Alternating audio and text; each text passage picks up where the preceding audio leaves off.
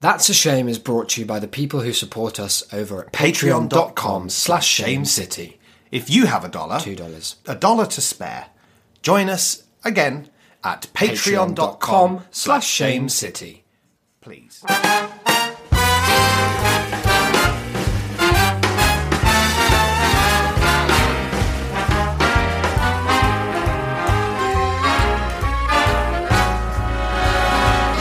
Look for the bare necessities, the simple bare necessities. Is it recording? Oh, it is. Hello and welcome to another big and well-produced, importantly, episode of That's a Shame. This very podcast that we're creating with our mouths, and you're doing your part by just allowing it to bounce through your ears into your mind. Is this a tree falls in the woods thing? Yeah, is it a podcast if it's... Nobody listens. Yeah, I would say it is, personally. I'd say it's more of a podcast. On if average, listens. most podcasts are unlistenable garbage.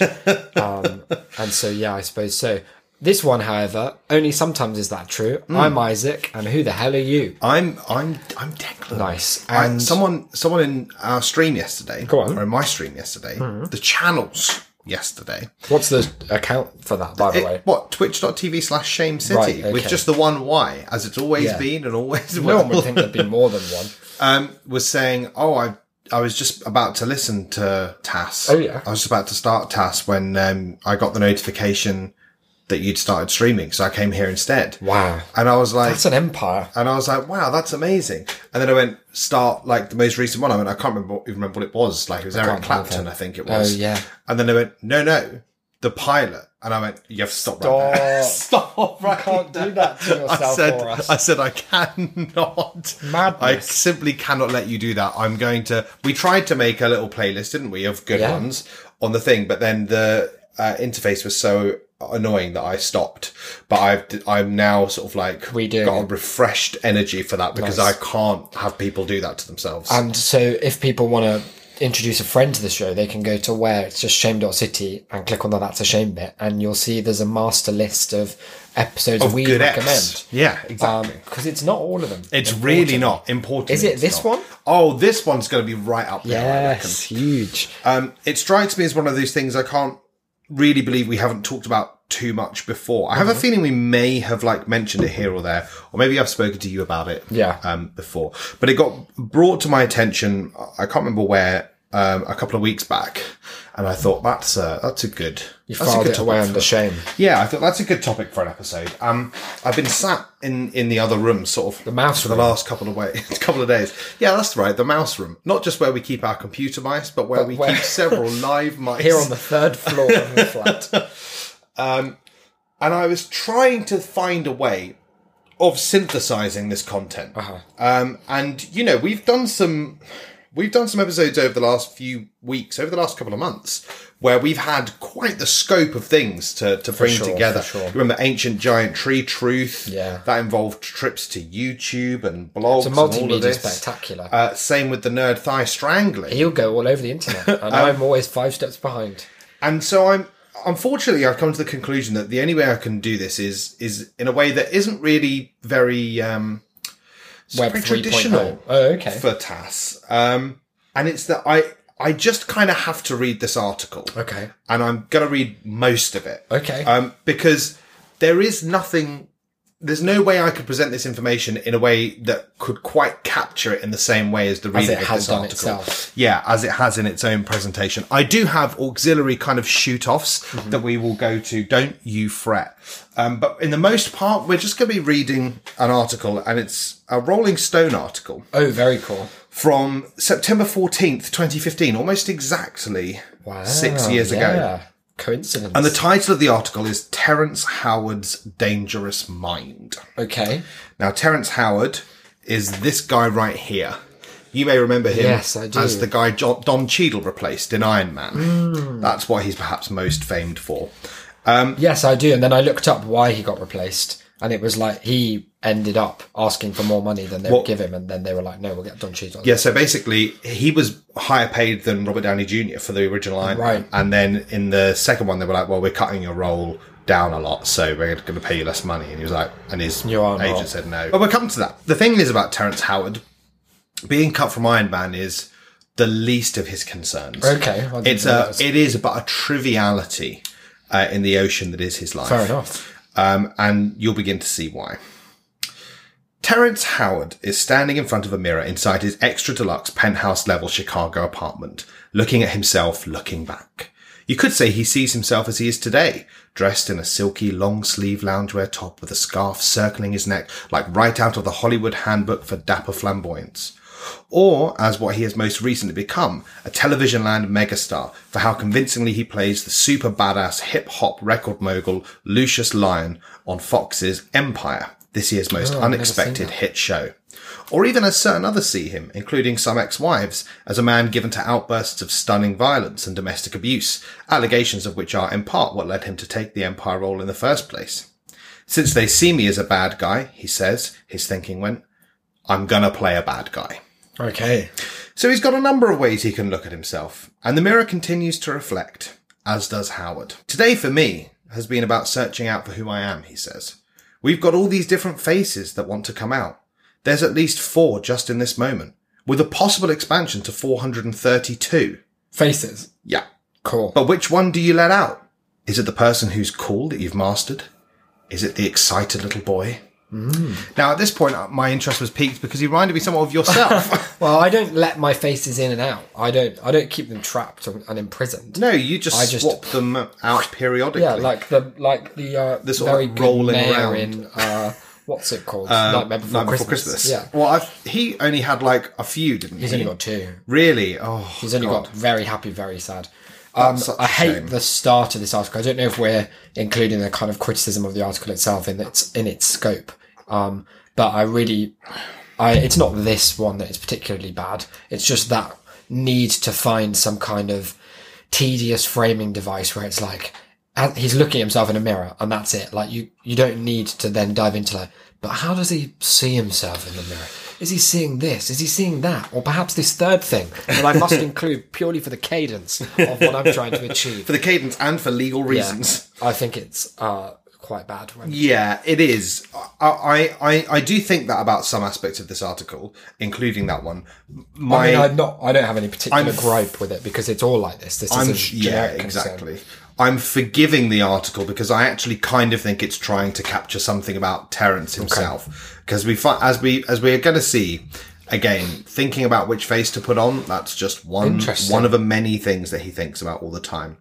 The next couple of paragraphs basically sort of, tell his story. From growing up, where his dad, murdered someone, stabbed them to death in the line to see Santa at a department store. Oh God, that's gonna fuck you up.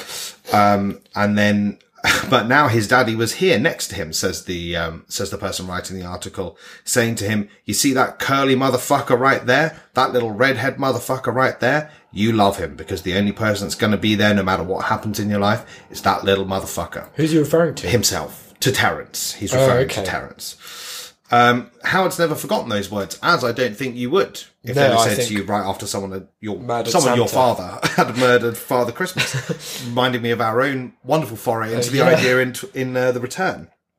So, at one time he was going to be a big movie star, having built his reputation on films like Crash and Hustle and Flow, and his bank account with movies like Iron Man, for which he was paid $3.5 million, more than any other cast member, including RDJ.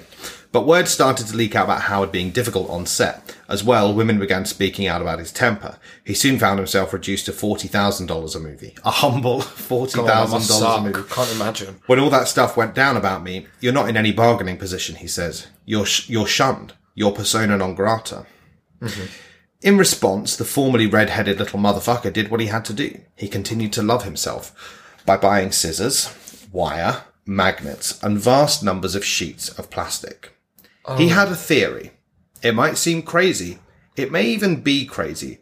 But a long time ago, he'd gotten hold of this notion that 1 times 1 doesn't equal 1. Okay. But 2. Right. He began writing down his logic in a language of his own devising that he calls teriology. He wrote forward and backward with both his right and left hands, sometimes using symbols he made up that looked foreign, if not alien, to keep his ideas secret until they could be patented. In 2013, he got married again to an LA restaurateur named Mira Pack, and the two would spend up to 17 hours a day cutting shapes out of the plastic and joining them together into various objects meant to demonstrate not only his 1x1 theory, but many others as well. Like, I need to know more about all of these theories. I think I've heard this 1x1 thing somewhere. I'm glad that you asked. I am going to come on to it. I'll go another paragraph deep, and then we'll get at the moment, just to like bring you into where I'm at. It's the thing is not even the theory, but how the theory relies on scissors, twine, and plastic shapes that is like particularly fascinating. The theory doesn't rely on those things. How is proof? It's his proof doesn't rely on them either. Okay, I've got his proof. Don't worry. Don't worry. Wow, we've got the proof here. It's huge. It's groundbreaking stuff. Here's the proof that I'll give you a small preview of. Is my analysis of the proof, which is 4 whole pages of A4, is in like maths. Yeah. Oh well, no, some of it in maths, not really, but a little bit. His attempt at it. But the main thing is that he seems to have got it confused with adding.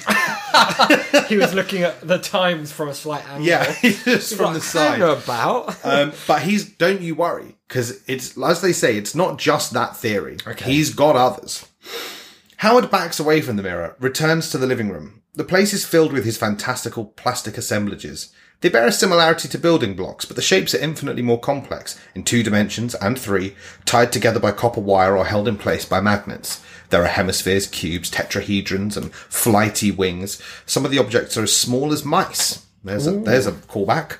Others are as big as fire hydrants. Some are hanging, some freestanding. A few larger ones lit from the inside with LED twinkle stars.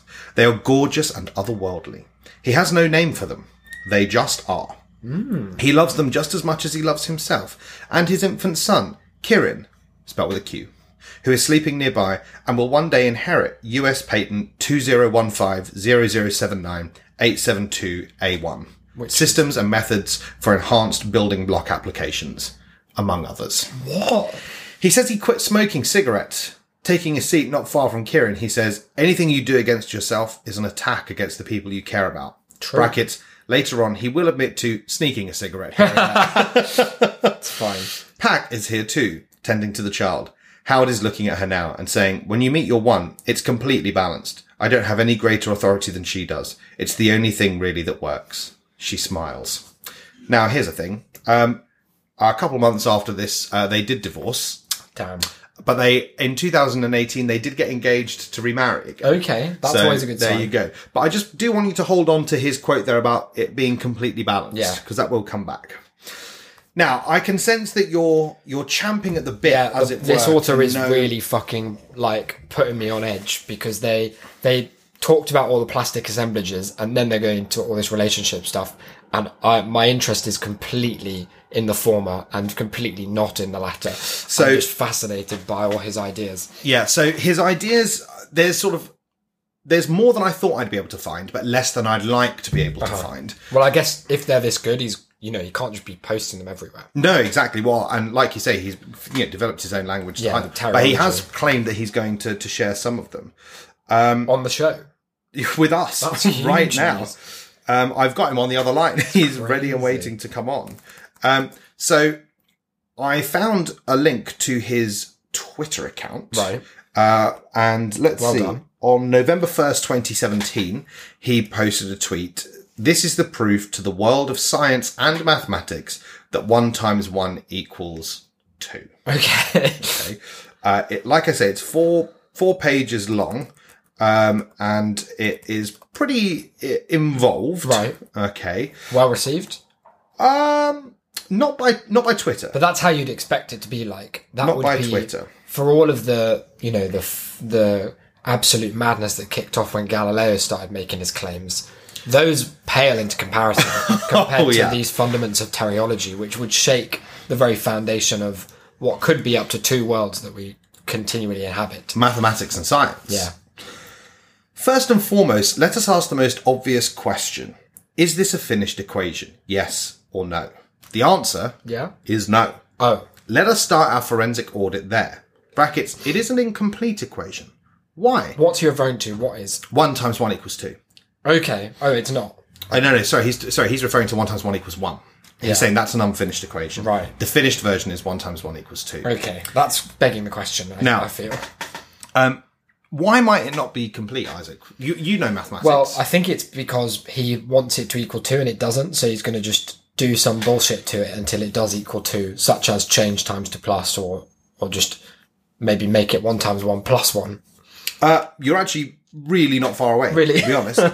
The reason why it's incomplete is because it's not even on both sides. Oh, and no, they do have to be. That's why E equals MC squared is wrong, because there's more shit after the equals. Than there is on the other side. Yes, nature desires action, but demands equilibrium. Therefore, in order for an equation to be finished/completed, both sides of the equation must be equally balanced. Oh. Yet in the case of 1 times 1 equals 1, we have an unfinished equation, because we have 2 1s on one side of the equation and 1 1 on the other side of the equation. I see now, yes.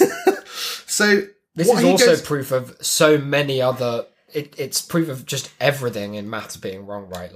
Like, any x plus y equals one thing. Like, isn't it just a proof that addition always doesn't work? Well, probably. Yeah. But don't you worry, because... Actually, if you add two numbers and get one number, it's okay if it's addition. It's okay if it's addition. Okay. Oh, I didn't realise that. Yeah, sorry. I think because you're not thinking of the associative and commutative laws. Fuck! You've got me. I super wasn't. There you go. You didn't even. I'll own up. See, you didn't mention it, and it wasn't even there behind the eyes. There's just some amazing sentences in here. I mean, I can't. I will be reading this whole thing. Yeah, I cannot read it all on here because it is too boring, and I kind of believe that not even you will read all of it. I promise. Because I'm fascinated. Because it's too. It is just the same thing for 4 pages. That's good. The main thing is that he's like, there's 2 1s on one side, but only 1 1 on the other. Is that? Can I just check? Is that the only point? Sort of, yeah. Like keep making. He says, remember the basic laws of common sense. If A times B equals C, then C must be some product of A and B. Yet in order for 1 times 1 to equal 1, the value of either A or B has to be missing from the final product of C. False. Let's not jump the gun just yet, he says. Let's try and add 1 to both sides of the equation. So he adds 1. He's got 1 times 1 equals 1 written there. Yeah. Underneath the first one, he's written plus 1. Yeah. I bet he has. I saw that coming. Underneath the C, he's written plus 1. So the associative and commutative laws, then he says, shows that 1 plus, open brackets, 1 times 1 equals 2. Therefore, 3 equals 2. Oh, fuck. Which it doesn't, because even in his version, it would just be 2. So then 1 is added to itself 1 time and you get 2. Now add the 1 to the left side of the equation. You also get the plus 1 to the right side of the equation. It gives you an answer 3 equals 2. And that doesn't look like the balanced equation that we were looking for, does it? True. Which is the sort of sass that's been missing from most of the maths I've been doing. Haven't seen it a lot. As a maths teacher, I'm going to be bringing not the actual claim. No, you may as well. But I'll be bringing... Just introduce You know what? I don't need to, because as Terence himself claims later on, this is the last generation of children who will be taught that 1 times 1 equals 1. Because of this Because theory. of his theory, Fuck. yeah. Now, I was a little disappointed, because I was hoping that it would be something a little more involved, especially given that it was supposed to be his own code and he'd written it forwards and backwards with left and right hands. I was hoping for something like the deep magic. Yeah. Are you disappointed that this is I think what it sounds like to me is that as someone, you're like a math professional, you're disappointed that he's kind of owning you at your own game. Like he's come into the math world and he's blown it apart. He's gotten rid of all the mumbo jumbo. Yeah, and he's cut to the quick of maths. Yeah. Quick maths. I was disappointed, and you'll notice that I used the past tense there, because then I got to page 3, where the main thing is that, old Terence, he thinks that there's something fishy going on here. He thinks it's weird that, like, it's fallen on his shoulders. It is weird. He's super right about that. Like, that is the weirdest thing, that all of these mathematicians have fucking they've just ruined it, and they've left it to Terence to fix their problems. So he basically ends the mathematical part with a call to the elementary schools, middle schools and high schools, the nursery school teachers and the kindergarten teachers, upon basically everyone, to just get rid of this false statement of 1 times 1 equaling 1. Yeah. Does he link to some resources that can help? Like he's got some worksheets? Not quite. Okay. Here's what he goes on to say, though. After thoughtful reflection and literally thousands of hours of observation, coupled with 5 decades of deep and contemplative work upon the subject, it has brought me to the inevitable 52. Wow. To the inevitable conclusion that this false concept must have been the brainchild of a godlike figure of some sort, someone whom the people possibly credited for giving them their multiplication table and their geometry. A gift that set that civilization apart from the rest of the world. A multiplication table and system of calculating that would enable that civilization to rule the known world from way back in the late Egyptian dynasty till the Medes and the Persians brought a sudden end to their way of life. Some call them the Anunnaki, the sky people, whomever they were that gave that naive generation some 6,000 years ago a multiplication table and a flat view of universal geometrical. Sorry, of what? Geometrical. Oh, geometrical. Sick. Is that a place? Yeah.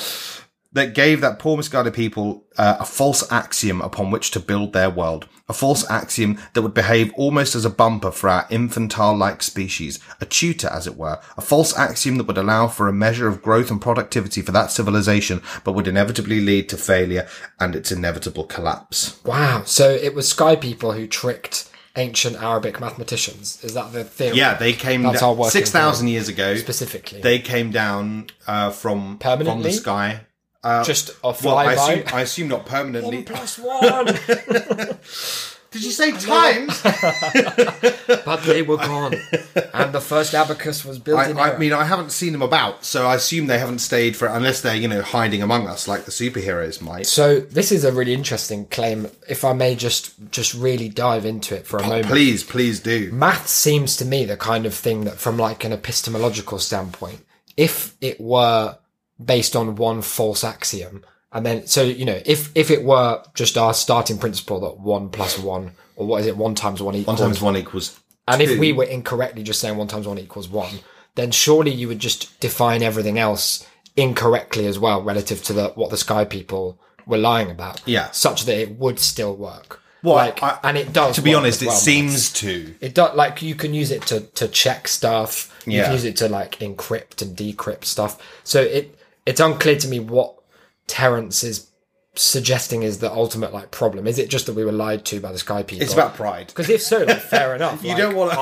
I don't want to be fucking lied sat to up there by chuckling the away. Anunnaki The Anunnaki. people. The Anunnaki up there. Yeah, and they Laughing at us every day. laughing at me as I sit there enjoying my geometrical. They're like, what year do they think it is on Earth? Yeah, Fucking 2018. idiots. It's 2020. That's silly Stupid cunts. lads. But yeah, like, it's because it's not a practical issue by the very nature of what maths is, unless he's claiming that, numbers are some real natural phenomenon that we're objectively wrong about. It's just interesting that this really is just a matter of truth and of like the feeling that we're deviating from what is intended as mathematical reality. It's a noble crusade. If It I may is, use yeah. Such a word. Should we see where he goes with it? Please. He says, unfortunately for the latter generations, thou would eventually come to inherit this once thriving Mediterranean metropolis that includes, the not so lucky entire world. Hey, did it say in there as well? Yeah. That's cool. You don't see that in math papers. No, very, very seldom. Little like finger snaps as well. Now for the last 5,000 or plus years, our ancestors enslaved our thinking with that dogma for generations upon generations, leading down to our great-grandparents, and who in like manner indoctrinated their children, who in turn would help through the newly formed system called, scare quotes, tradition, to propagate this The false... newly formed system of tradition yeah. is such an amazing, like, oxymoron of a concept. Tradition got introduced about Yeah, this one new generation thing, ago. guys, Tradition. Yeah, we should start doing it forever. We should keep it. That's really funny. They've always been doing it, really. That's so good. To propagate this false truth to the rest of the world. Because of their wrong approach to the rules of multiplication, their systems would all likewise eventually fail because they were all built upon a faulty foundation, one suffering the damages from being dependent on the principle of, quote, implied predictability of loss. When 1 times 1 equals 1, it is implied that 50% of the potential will be lost at the initial contact. What does that mean, Terence? I think what he means is, how there's that, like, idea. He obviously doesn't quite mean this, but I think it's along the same lines. Yeah. There's that idea in computing about how, like, energy loss in computation is done through deleting stuff because, like, because it's all binary and lots of it is like yes, no gates. Right. you've got to send in 2 and you get out 1. And so 1 is lost and you just got to like erase that and get rid of it.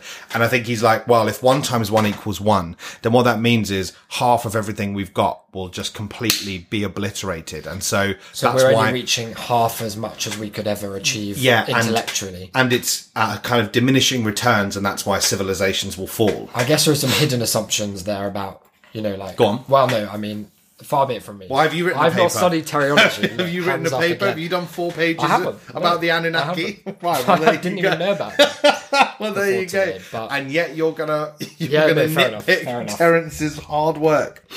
You start off with 2 values on the one side, and in the process of multiplying, one of the values... Yeah, I remember this bit. One of the values goes missing, and nobody cares what happens to it. He's been putting up posters. Yeah, he's trying to bother the people that put the children's pictures on milk. Yeah. This is what we really need. It's just the number 1. Have you seen him? If I saw a number 1 on milk, that'd be it. I'd be certain that we lost some deep fabric of reality. It is a false axiom, he loves that phrase, that unfortunately for us has become the very cornerstone of our misunderstandings concerning math and the nature of our universe. An untruth told to a naive people by someone that they just trusted so much. Why did they that no one ever thought to question the accuracy and longevity of the system of calculating that was being shared. Even now, almost 6,000 years later, why is it that only I, in the history of recorded history, has ever asked this question concerning an unbalanced equation? An unbalanced equation that has masqueraded itself as the first truth of mathematics for more than 6,000 years. That would not be the when first it could be truth. Very well be... You can't start with that. I can't handle this sentence. When it could very well be the worst lie ever told in the history of man, with potentially the worst and longest potential consequences. Wow. But the thing is, what have they been? He doesn't... I've been waiting for him to point out what they are. What? But it sounds like we're all... Much like is often the case with conspiracies, you're just supposed to, at some point, kind of accept, there is a reason. We all know what it is. We don't need to hammer it out. But we all recognise some kind of spiritual dearth that stems from the lack of equilibrium in this unfinished equation. It's so funny that, the simplest and possibly most understandable sum in the whole world is being paraded out as the worst lie ever told in the history of man. It's crazy. Goodness me, a lie that continues to be propagated by those that worship that false concept and profit from the loss of others. How's that? Doesn't say who it is, but we know. We know. Why someone found it, scare quotes, necessary to put a cap on that Mesopotamian civilization's potential for advancement, I will not speculate. I don't know what that means. He's claimed that they did really well though, earlier, didn't he? I don't know what he means. Perhaps it was the best thinking of the time, which is such a damning with faint praise thing. As to where we would have advanced to if we had not been misled by this false statement, again, it is of no benefit to speculate. Nevertheless, we are in the here and now, and we must hit the reset button and do a full about face concerning our approach to mathematics. Okay. In light of this exercise, I feel that it is necessary for us to throw out the false positives ad erroneous results. I assume he means and. Yeah. 1 times 1 equals 1 is an equation that predicts a negatively discharging universe without the ability to overcome the radiational expanse of magnetism, because 1 would have to have a negative discharge in order for it not to bond with the second 1, and a universe made up of all discharging particles would never assemble into molecules and other more complex integrated system. 1 would, by necessity, have to be a positive integer in order for the gravitational and centripetal effect of electricity to accumulate atoms of low potential together into systems of high potential and ultimately build this wondrous universe abundant in dynamic energy. Now, here's the bit at the very, very end. This is the final couple of lines from the thesis. Or a treatise almost. That I think really spells out just how fundamentally Terence has got multiplication and addition just a little scrambled. When 1 times 1 equals 2, we have a balanced equation where the laws of universal equilibrium and the conservation of universal energy remains intact. Therefore, 1 times 1 equals 1 must be written as 1 times 1 equals 2. And then 1 times 2 equals 3. 1 times 3 equals 4. 1 times 4 equals 5. The knock-on effect is just it is just called do addition, but with an X. It's called move the whole thing up. That's so funny. And he goes. How long does he carry on doing? Well, he gets to 1 times 1 equals 17. 1 times 17 equals 18, and then says infinity and beyond. First Buzz Lightyear quote in a serious and world-shaking maths paper as well. Yeah. What does he think numbers are? Like that whole section about how if we thought that 1 times 1 equaled 1, the universe itself could never have happened. It betrays a very confusing concept of like when he thinks the order a number of these things that there are just ones floating about. Yeah. One perhaps my favourite comment in the replies was someone who said, "This literally says, quote, Sky people gave an ancient civilization a multiplication table." Come on, man. Come on. We can lay a lot of flaws at the Anunnaki's feet, but they never fuck around with I understand why you got thrown off Iron Man now. Terence, you just made me feel less stupid about being bad at math. He wouldn't sign up to Iron Man 2 unless they changed it to be called Iron Man 3. Yeah. Listen, the second would always. There was this was posted to Reddit a few years ago on Not the Onion, of course, which was well, it wasn't quite that. It was actually an independent article that is, from all I can gather, a summary of the Rolling Stone article that we're reading. And there were just people on there who were trying to like explain it to him, but then also explain to each other where they think he'd gone wrong. One guy just said, "One group of one, motherfucker. It's no more advanced than that." One group of one, motherfucker. That's some good maths teaching. It's very good.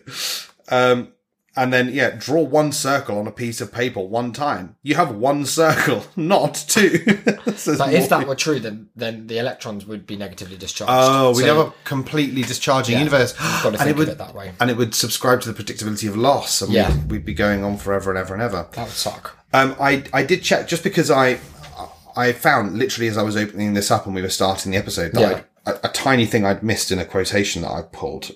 Which is about how he said he was going to put something up on YouTube. I wish he would. You'll be pleased to know that he has. We can watch that. How long is it? I hope it's so. Well, there's one that's 20 minutes long. There's one that's an hour. Yeah. Then from 3 years ago, there is a full 50-minute Q&A at the Oxford Union. What on earth? Terence Howard, All Life is Energy. Okay. But there's one that we're going to come onto in a bit, which is about him sharing his innermost thoughts on the Emmy red carpet from a few years ago. Cool. But let's return to the article a little bit, because there is more to it than just the simple matter of the simple matter of him being entirely wrong about everything. So, all my checks from Fox are being held for garnishment because of my ex. I'm broke as can be, but my wife, she did well for herself, so she's covered us. This place, she's renting it. I'm suffering. There's nothing worse than being a broke movie star, he says. That's so true. Pax says they're soon going to be buying a house of their own in Winnetka. Obviously, they did not. Damn. The suburbs, Howard says, as soon as they free up my money. It's always been a hard road for me. I run into bad luck, but I run into good luck too. So it's even Steven right now. He nods at Pac. I've got a good wife. Oh. And so it would seem. But you never know what you're going to get with a guy like Howard, or which one of those 432 faces he is allowed to come out and talk, or what's behind his smile, or his words. Even a simple word like wife, for instance. A few weeks later, it comes out that he and Pac had separated in mid-2014, with her filing for divorce earlier this year, citing irreconcilable differences, and a month from now, their divorce will be final. Damn. Plus, in a court document signed in March, Pac stated that she hadn't lived with Sarah Howard since August 2014, and yet here they are, looking at each other somewhat fondly, and letting no one else be any the wiser. So they were just doing it for the interview. They were That's indeed. Cool. So he talks about how after he sort of like started working, people were coming up. His studio execs were calling him saying, "You're going to be the next Denzel," and it kind of looked like for a while maybe he would. And then he talks about how he got this reputation of being difficult on set, which mostly seemed to be about how he didn't. From his perspective, he wouldn't deliver a line in the way they wanted to. Yeah. And then months later, they said that he was really difficult. They seem to have slightly different experience as to. Well, there's two sides to every story. one At times least. one Sorry, size. there's 3 sides to every story is what I mean. So, like, he got this job on the show Empire because someone that he worked with, Taraji P. Henson, who thought her co-star in Hustle and Flow was just the ticket. They came to me and I said, the only person I'll do it with is Terrence. Fair enough. So she basically got him the job, said that it was about this like vibe, and only she and Howard had that vibe. Mm-hmm. Cool.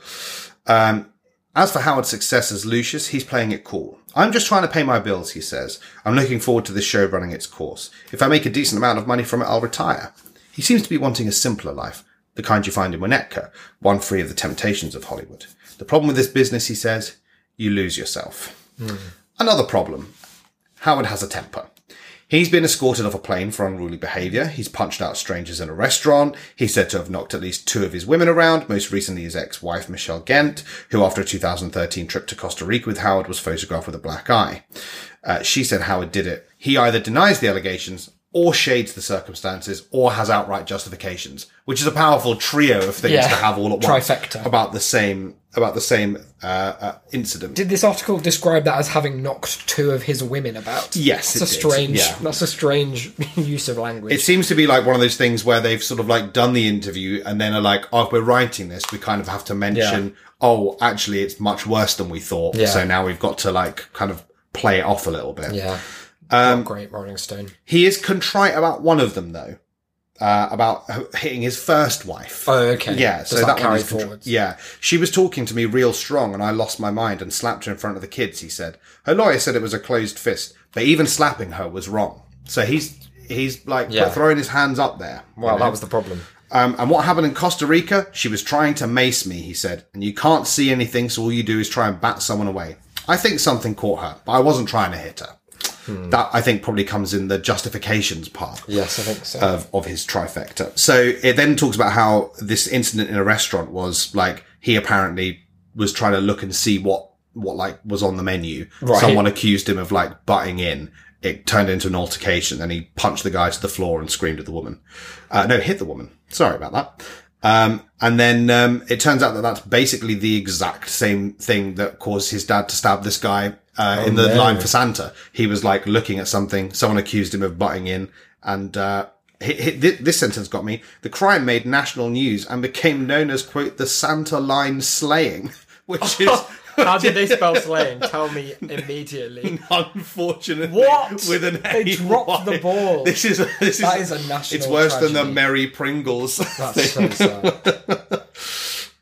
So yeah, it's, I mean, like, it sounds like he has had like a ludicrously hard life growing up. And like, there's lots of reasons why these things are happening. But also, it seems that he's entirely unpenitent. Yeah, and you also, don't need to be just punching you really don't need to be beating up women. No. Or indeed anyone. So, he talks about how, what's this? My daddy taught me, never take the vertebrae out of your back or the base out of your throat. I ain't raising sheep, I raised men. Stay a man.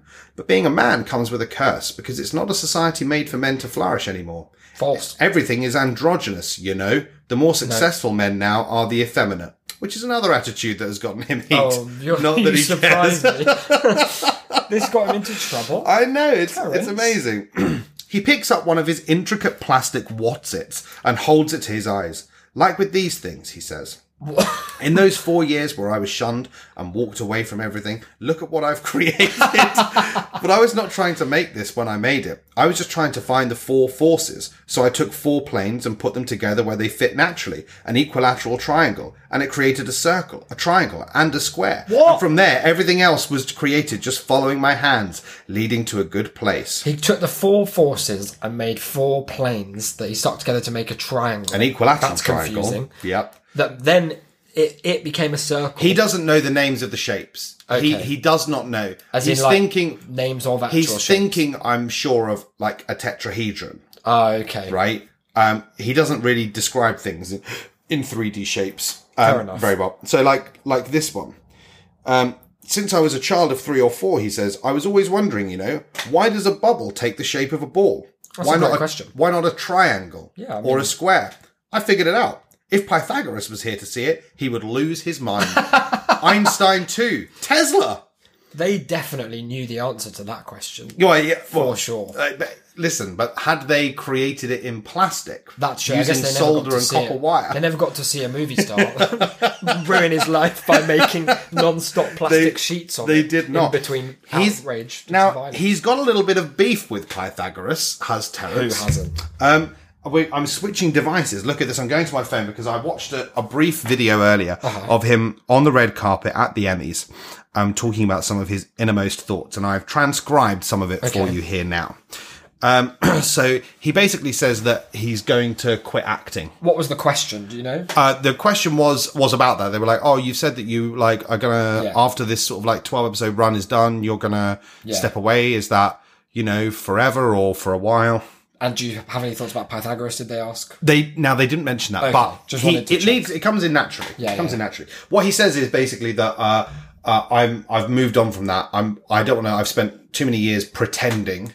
And why would I, dance for tips when I've, been doing all this? Yeah, I mean, this does sound more important. Then he says, and I quote, "I've made some discoveries in my own personal life with the science that, Pythagoras was searching for. I was able to open up the flower of life properly and find the real wave conjugations that we've been looking for 10,000 years. Why would I continue acting?" Right. That's a big claim, the interviewer says. What do you intend to do?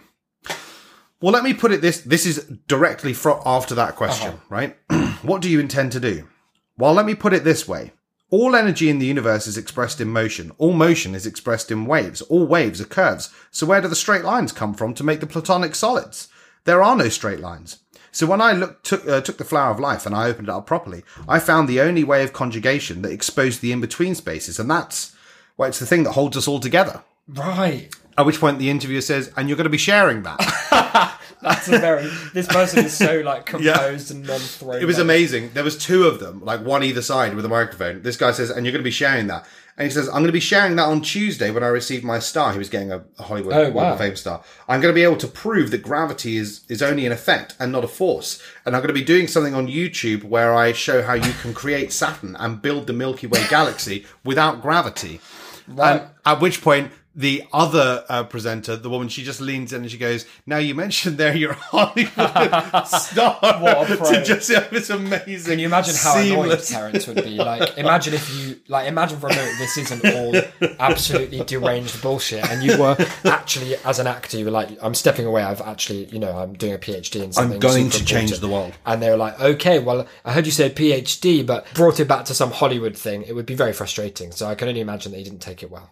He didn't. But I think he took it in his stride, as it were, just because he realised that maybe this wasn't the place. You don't want to waste your time talking to people who are beneath you. He's teased the ideas as well, which is quite cool. He's used that platform to get them the kind of launch pad that they deserve. He says about how Pythagoras would lose his mind, and then he shakes his head at the miracle of it all, his eyes opening wide, a smile beginning to trace itself like he's expecting applause or an award, and all you can do is nod your head and try to follow along. He just seems so convinced that he's right, and that he's about to change the world. Mm-hmm. This is the last century that our children will ever have been taught that 1 times 1 is 1, he says. Wow. They won't have to grow up in ignorance. 20 years from now, they'll know that 1 times 1 equals 2. We're about to show a new truth. The true universal math, and the proof is in these pieces. I've created the pieces that make up the motion of the universe. We work on them about 17 hours a day. She cuts and puts on the crystals. Ages. I do the main work of soldering them together. They tell the truth from within. So, that sounds like the easier bit. I proper cackled when I read that. That is amazing. And it's revealed later on. After a while, Kieran has had enough of these goings on and begins to cry. Howard lifts him out of his crib and wanders down the hallway. Pac watches them go. She says she first met Howard in the middle of the day at an LA restaurant where she was having lunch with an old boss. He marched up to the table and said to the man, "I don't know if she's your wife or girlfriend, but she's absolutely stunning." She said, "That's very bold of you." He said, "Well, only a tiger can approach a tiger." 3 weeks later, they were married. Isn't that crazy? She says today. It super is. And we have an amazing connection. But I mean, he's not perfect.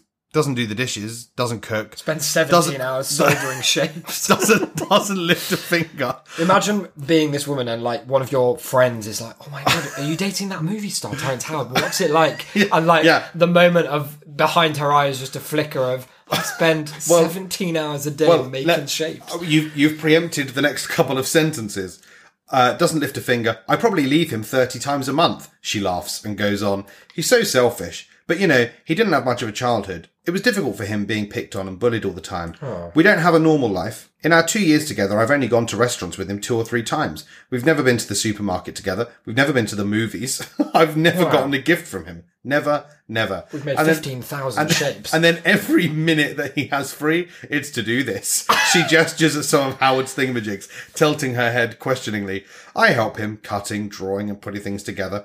I've developed a slight form of agoraphobia lately. I never go out. I have no friends here. I feel like Rapunzel, you know, stuck in a penthouse with my baby, just like Rapunzel was. Stuck with all these shapes and babies. Soon Howard strolls back in. That's awful. Kieran asleep in his arms. You ask some good questions of my wife? She going to get us into trouble? I say, not too bad. No, not too bad. That's like a doctor with a big ass needle saying this isn't going to hurt. Oh, God. So he talks about how he sort of launches then into a story about how his mum got pregnant with me when she was 15. Uh-huh. He was going to be her second kid. She was on her way to the abortion clinic when they hit a red light, and she took that as a sign that she wasn't supposed to. So he's been there. Apparently at birth, his skin was so yellow the doctors thought he had jaundice and whisked him away to a darkened room for 3 days. Uh-huh. Is that how you treat jaundice? Just being in the dark? Yeah, well, it's certainly how they used to. I think now it's IV. Interesting. That does sound better. I could be wrong. So inside an incubator, inside a dark room, the first 3 days of my life. So soon after his father returned from prison, his parents divorced. The family had gone from poor to broke to shattered. So his mum moved to LA to try and be an actress while his dad stayed put, and he sort of like flitted between the two of them. Now, here's the bit that I think is just an insane thing to mention in this article, which, I mean, it's, if he tells you this, you have to put it in, right? This is one place where I'm not going to blame the person writing the article, but I just find it such a fascinating window into Terence that he just brought this up. Seemingly apropos of nothing. Because he talked about how he got beaten up a bit and then his uncle taught him how to box. And people didn't think that he could defend himself because he was a bit of a pretty boy. His words, not mine. But then he would. He first took an interest in sex in grade school. In the ghetto, things happen a lot quicker, he says. But by the time he was 16, he'd sworn it off. And when he fell in love with this one girl, he refused to give her what she wanted. Quote, and then she ended up having a gangbang and called me laughing with her friends on speakerphone. And I was crying because of what had happened to my girl, not knowing that this was something she wanted. Before Mira, I always picked the wrong women. Wow. That is quite a revelation. Feels like it's one of those things that's been hanging with him for a little longer than he might like there. Yeah. You might be wondering about therapy. We'll come to that later. Doesn't need it. Oh, don't you worry. When he was in high school, nerves in his cranium began to malfunction and paralysed the right side of his face, Bell's palsy. He says doctors gave him a 95% chance of it staying frozen like that forever. His right eye wouldn't close, so he had to tape it shut at night. Determined to do something about the situation, he started applying electrical shocks to his face. He says he cut the wires off his dad's electric razor, attached one end to the fuse box in the basement and pressed the other to his skin. I did that every day for 5 months and then I felt the slightest little twitch inside, he says. He recovered fully, pretty much. It was around this time he began experimenting with his handwriting. The right side of my face behaved in a different way from the left, so I thought maybe that's also true of my hands. I was right-handed, so I started writing with my left hand, and then I reversed the direction and started writing backwards with both hands. I mean, when he puts it like that, I mean, there is a devastating logic to everything he's doing. Yeah, everything falls into place. Yeah, like, it all makes sense internally, but externally it does seem, it's unclear. There's a big why underlining basically every single thing here. Like, I just think that a part of the thing that does annoy me about this article is, I suppose, how sort of mundanely it's been written. When, if you turned up to interview someone and they just start talking about, oh yeah, well I cut my dad's razor up and I went to the basement and I plugged it into my face. With, like he says, next to a pile of what must be at this point millions of plastic shapes that he thinks outstrips Pythagoras. Yeah. Like, you'd think that there would just be something a little bit more. I think I'd be sharing this every day if I'd written this. I think I would have made it into like more than one article. Yeah. For sure. So after high school, he attended the Pratt Institute in Brooklyn studying chemical engineering until he got into an argument with a professor. about what 1 times 1 equals. No. How can it equal 1, he said. If 1 times 1 equals 1, that means that 2 is of no value because 1 times 1 states 1 times 1 itself has no effect. 1 times 1 equals 2 because the square root of 4 is 2. So what's the square root of 2? Should be 1, but we're told it's 2. No, we're not. And that cannot be. This did not go over well, he says, and he soon left school. I mean, you can't conform when you know innately that something is wrong. I suppose that's true. I mean, you've got to stay true to your principles, and it sounds like he has. So he got a job at Pan Am, and which allowed him to fly to LA for cheap. Nice. So he could hand out resumes that were apparently full of sham acting distinctions. Good. So yeah, he then like got a part in like a Cosby Show episode, but his bit was cut, and then it was another bit more TV work, and then finally into like a couple of movies. And then that was sort of largely it. Then there's the bit about Iron Man that I told you earlier. Yeah. Basically he says that he got Robert Downey Jr. hired. Oh. That's his claim. He heard they weren't interested in RDJ because of his past drug problems, but Howard told them he'd take a $1 million pay cut if they auditioned Downey and hired him. Marvel Studios disputes Howard's version of Downey's hiring and the alleged salary cut, saying Howard played no part in getting Downey the job. Oh, that's quite a strong disputation, isn't it? Yeah, it's not like, it was a bit different. Oh, well, it's not quite how... No, it's not that. Nothing. It's false. Robert was so thankful and da-da-da-da-da, says Howard. Come time to make Iron Man 2, however, the producers went to Howard's agent, told him they were cutting Howard's part down and wanted a salary reduction. As Howard recalls it, his agent said, "Fuck you," and slammed down the phone. By the next day, Don Cheadle had been hired. Wow. And no, he says, I called Robbie and I was like, "Look, man," leaving messages with his assistants. Called him at least 17 times that day and 21 the next, and finally left a message saying, "Look, man, I need the help that I gave you." Never heard from him. And guess who got the millions I was supposed to get? He got the whole franchise. So I've actually given him $100 million, which ends up being a $100 million loss from me trying to look after somebody. But, to this day, I would do the same thing. It's just my nature. That's nice, though. Then again, it's also in his nature to say things like, "I don't talk about my ex-wife because I don't like to talk about negative things." And later on, call out to Pac, "Hey, honey, where's the blackmail CD?" Oh. So at this point, I'm not going to read through this in full because it sounds really horrendous. But basically what happens is that he opens up a laptop, puts in a CD that contains a secretly recorded phone call that he secretly recorded from one of his ex-wives, where she is saying that he needs to pay up what she's owed, or she's going to release naked photos and videos and shit like that. And he basically makes the guy sit there and listen to the whole thing. It goes on for an almost 13 endless weird brain frying minutes. He's very open man, isn't he? Yeah, with Howard keeping his cool throughout, both on the recording and in the present moment. What he wants to demonstrate is that she was the pit bull in their relationship. Which, seems like an interesting thing to say. But then what's interesting here is, so basically one of the, sort of divorce settlements. So their 2012 divorce settlement is being rescinded because he played them this tape to the court. But actually at this point, they're still assessing their legal options because it seems like it could go down on appeal. But then obviously until that's the case, there's nothing he can do. His money is still being held and shit like that. So it says, but at the moment, all he could do is glare at the laptop, leaning in toward it, hissing, "You fucking bitch, shut the fuck up, shut the fuck up." To the recording. But... Yeah. So afterward, Howard sets himself down on the sofa and looks like he's gulping for air. He once said about himself, "The sooner people declare me insane, the sooner I'll be free." So has he ever been to a shrink? Back in the 90s or something. Told me I was crazy, he says. Oh. No, he actually told me I had a sex addiction. I said, "So what do I do?" He said, "Don't have any sex." And I was like, "Okay, good. I get you. On any medications?" "No. I took ayahuasca once. The only answer I got was, keep following your hands." That's such an amazing punchline to a non-existent joke.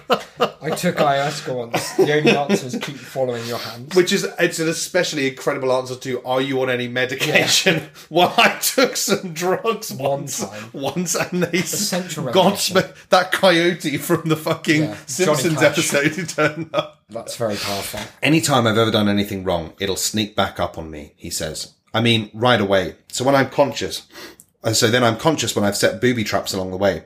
I figure it's just my walk, but if those things hadn't happened, I wouldn't have this. He seems to me and his son Kieran, his fantastic plastic objects and 1 × 1 = 2, the apartment mirrors he sometimes stands in front of, and even his soon-to-be ex-wife Pack. I spent all my time as a kid trying to fit in, he goes on. My uncle said to me, why are you so busy trying to fit in when you were born to stand out? I was 14. He said, you're a young prince, and someday ye shall grow to be an old king. Many years ago, Oprah said to me, your crown is waiting right there. Pick it up and put it on. Right. I remember being in the womb. Stop, Terence, you don't. Found comfort there, and have been aware since that moment. As a result of the travesties I've gone through, I've become awakened. I mean, after spending time with me, you can see a good part of my nature. I'm on my own path, and I like the pebbles of my cobblestones. Which seems clear enough. The Pebbles of My Cobblestone is an amazing album, autobiography name. I think it sounds like a Maeve Binchy sort of novel. Of My Cobblestone. Which seems clear enough. There's no stopping him. He's pushing ahead, writing his future forward and backward with both his right and his left, surrounded by symbols only he knows the meaning of, come what may. Wow. That's amazing. Now, I haven't heard of Terence Howard for years. Yeah. You're not drawing a connection, are you? No, what I'm wondering is, like, was he silenced? Like, did he do that big announcement at the Hollywood Walk of Fame? When he was God! And all the footage was deleted by the CIA. Yeah, like, this is the thing. By the Illuminati. It can't be a coincidence that by the goddamn Anunnaki. Exactly, they swooped right down on Hollywood Boulevard, plucked the cameras right outside the Chinese theatre, whisked him away to Mathland. But I mean, it seems like there's, it can't be a coincidence that someone who has been awakened to this extent has seen, the more they realise this, the more shapes he makes. Because the less people have heard of him and the less success he has. You would think that if someone deliberately torched their own career to be wrong, you'd continue to hear more of them and see them in more movies. Sorts, yeah. There was another. I'm annoyed actually. If you want to sort of like give some more ruminations, there was a final quote on here that I think has been lost in a different tab. I think my main rumination is that I want to know the shapes. It feels like are the central part of what he's up to. And it seems to me like Rolling Stone didn't ever quite get to the core of what those are about. No, to be honest, I'm hoping that when we watch, it looks like if you watch his videos, then, because look, if you look at the thumbnail for this one, is it shapes? He's holding a shape. Oh, they look really nice as well. Like they are nicely made. They look like a bit like those things you make with, remember it was like, what were they called? It was like marbles and then little magnetic sticks that you could like build stuff up with. But I mean, those are clearly the key to a lot of what he's up to. And so I think it's probably in those that we need to find our answer moving forwards. Yeah, basically, I don't know why I can't seem to be able to find it now, but there was a point in one of them where he talks about, where it was mentioned that he kept claiming, that he had this degree, that he had a PhD in like chemical science and mathematics or something from a particular university. And it turned out that he had like an honorary doctorate of letters from a university that wasn't even able to actually give anyone a PhD at all. Which is just like another fantastic like encapsulation of everything that goes on in his mind. That like I've come up with this idea. It's called addition. It's very good though. I mean, he's clearly like a bright like bloke because he got into school to do chemical engineering, right? Yeah. Like he can't be an idiot. And the way that he was writing, like he's clearly read the kind of things that he's writing because you could see the attempt to couch it in that vernacular. Yeah, of like, I don't think he's understood very many of them. No, but he's clearly, I think it's much more interesting that he is actually, from the sound of that, quite smart and has a lot of ideas. It's just that he's also mad. He's also mad and beats up women. Yeah. Yeah, that's a bad Those are combo. Those are two negatives. Yeah, but the positive is he rediscovered new math. Yeah. And we are the last generation. The positive is tricks. 2 negatives is just 1 times 1 negative. So which is not many when you think about it. Well, that's a very powerful exploration. And I think in true task form, it's a stone that no one had thought to bother turning in quite some time. In a little while, yeah. Yeah, so it's good that we're able to shine the light that no one asked for on a subject that no one knew about. Isn't that a mug? If ever you heard one. Isn't that a t-shirt? Now, nature is not the only thing that desires equilibrium and demands action. In fact, we are as well. One of the ways we demand action is that you leave a review for this very show over at shame.city/. TAS, I think. So shame.city/reviews. That's the one. Even more easy and obvious. Yeah. If you listen to our other show, you could go to shame.city/book review and review that one as well. And if you don't, I don't know, I can't really get on board with you in a big way because they are very similar in terms of quality and vibe. Well, yeah, and in terms of personnel. Yeah, well, they're radically the same in those regards. Although, let me tell you, people were saying really nice things about the old Big Bad Books on stream yesterday. People were really like... I think it is good, to be honest. I've reflected on it just now. It is all good so far. The thing that I said, and just to, big up our own shows while we're doing them, is that I do think since we went to the 2 shows intersecting, the quality of this one has vastly improved. For sure. Having 2 weeks to plan stuff. I was going to say the quality of both has improved, but the other one did not exist before. And therefore it has improved from 0 to 100%. I like it. That's maths. That's terminology. That's the new math. But yeah, do check out Big Bad Books. I'm going to be doing something when I work out how to, of like posting an episode of it or a preview in this feed that you're listening to this show from. So that if you haven't bothered checking it out yet from laziness and, you're forced and foolishness on your part, then it will automatically wing its way to you and you have no excuse. And then he's going to find your IP addresses. He's going to come to your homes. The thing to do would be to go over to shame.city/books. And there you can find some episode shit as well for that other one. That's out every other Sunday. So it's, it fills the gap that the absence of half the TASes has left in your heart. Outside of just podcasts, we are conquering the media landscape more broadly over at twitch.tv/shamecity or shame.city/twitch, where you can find us streaming at the moment, Monday to Thursday at about 9 p.m. UK time. So it's UTC +1 at the moment. We stream all sorts, and we've recently got into puzzle hunts, which is a fun time. We're going to be doing some of that next week. In true, Shame City form, we've got into them in a way that means we don't have to talk to or engage with anyone else doing the puzzle hunt. Just with us and people we know and love. We're doing them in our own timeline when they have long since finished, and all of the fun and social aspects are swept away. Can we please? Because the idea of most of them is that you do a bunch of puzzles and it tells you a place to go, and you go there at a certain time, and anyone else has done that. Late? Well, I was saying we should go to them late, but then consistently call up the people and just really bother them. We turned up. What's this, lads? Don't know where you guys are. We're the only people to solve it again. But yeah, that's good fun. We play more normal games as well. We don't. I suppose we don't. No, we don't. Our version of a more normal game is a sort of claymation point and click that looks like it was born in hell. Yeah, it's very good stuff. But do check that out, shame.city/twitch. We've got a few other things to know about. A Discord, most notably amongst them, which is shame.city/discord. We hang out there day in, day out, answering questions, fielding interviews, making threads, brand new threads, and I'll be posting some exclusive behind the scenes pictures of Declan later. Oh, don't! That he doesn't know. You might get some exclusive behind the scenes picture of mice. That's for sure. Anything else I've missed? Twitter, I suppose. Shame City Gang for the entire Shame City universe. Yeah, that's a Shamecast for this show. At Big Bad Books for the other. Yeah, that's all the main stuff. That's it. That's all the stuff, isn't it? Until the next episode in 2 weeks, or on next Sunday if you pop over to Big Bad Books, where we are really just getting into the meat of Ready Player 2 in a big way. The puzzle speed is ramped up. It's gone. We're getting ready to take off to find the Anunnaki themselves. I've been Isaac. You've been. I've been Declan. And 1 times 1 always equals 2. Bye-bye. Bye, guys.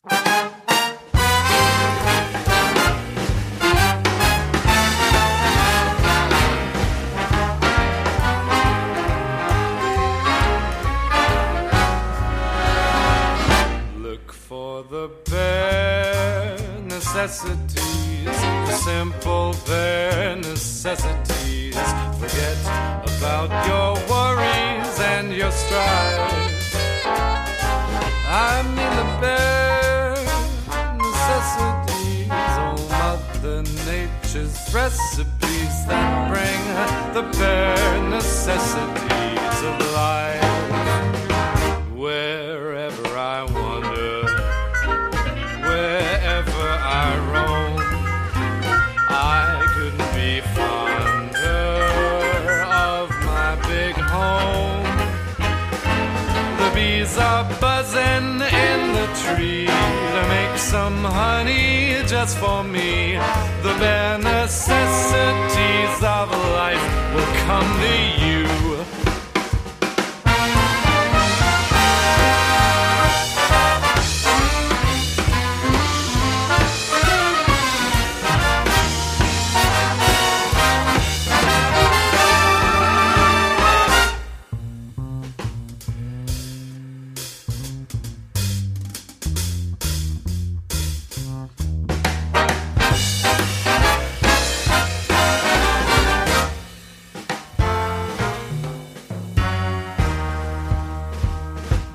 For the bare necessities, the simple bare necessities. Forget about your worries and your strife. I mean the bare necessities, oh Mother Nature's recipes that bring the bare necessities of life. Wherever I wander, wherever I roam, I couldn't be fonder, my new home. The bees are buzzing in the tree to make some honey just for me. The bare necessities of life will come to you.